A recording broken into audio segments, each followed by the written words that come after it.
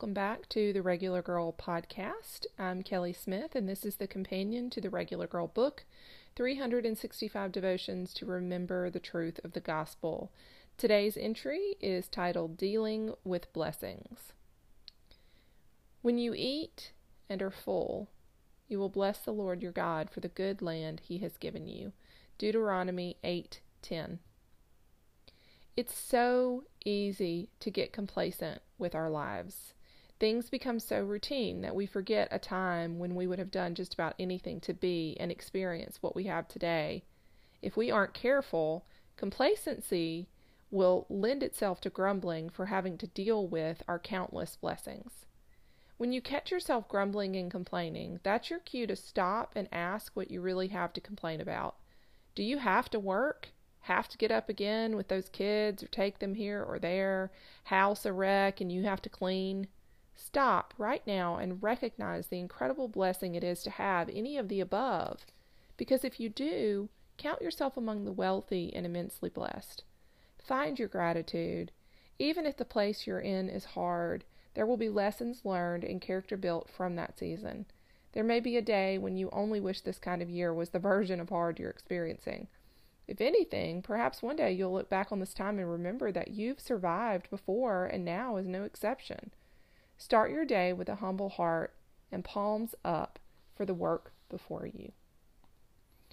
So please, oh my goodness, I hope if you're still with me and you were able to make it through that episode that you will know that I didn't write that from a place of, you should be thankful for everything you have. That's not it at all. I am a mom. I have 3 sons, and they don't listen sometimes, and they don't pick up after themselves.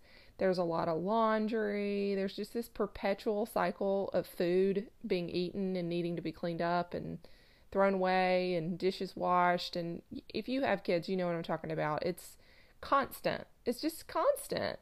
And, you know, we do that day to day and can think nobody sees this. We feel a little unappreciated. I'm really talking to the people who do the primary caregiving in their home.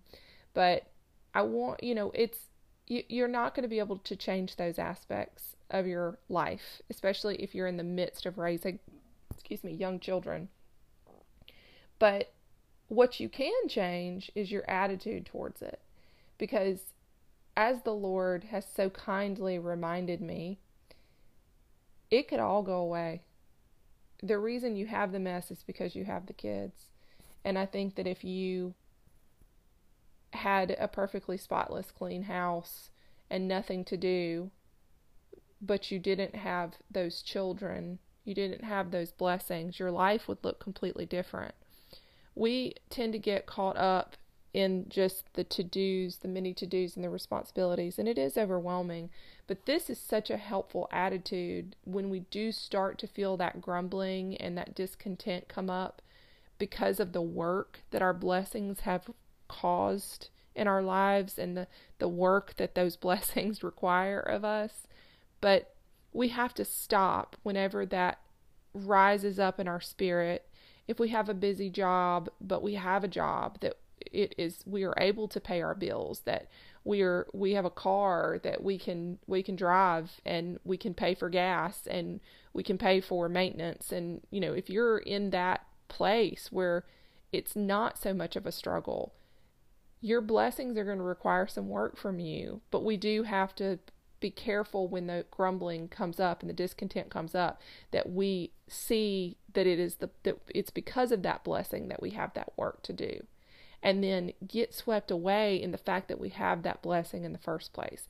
I'm telling you, this changes some things. You'll be mopping your floors with a grateful heart because you could not have those blessings. You wouldn't have the work that came with it, but you wouldn't have the blessing either. So please don't hear me say, be grateful for everything and, come at you with that attitude. That's not it at all. It's just a reminder that our blessings need sometimes some refocusing to remember the blessing that they are in the first place. So I really appreciate you listening. I hope you're doing well, and I hope you'll come back again soon. Thanks.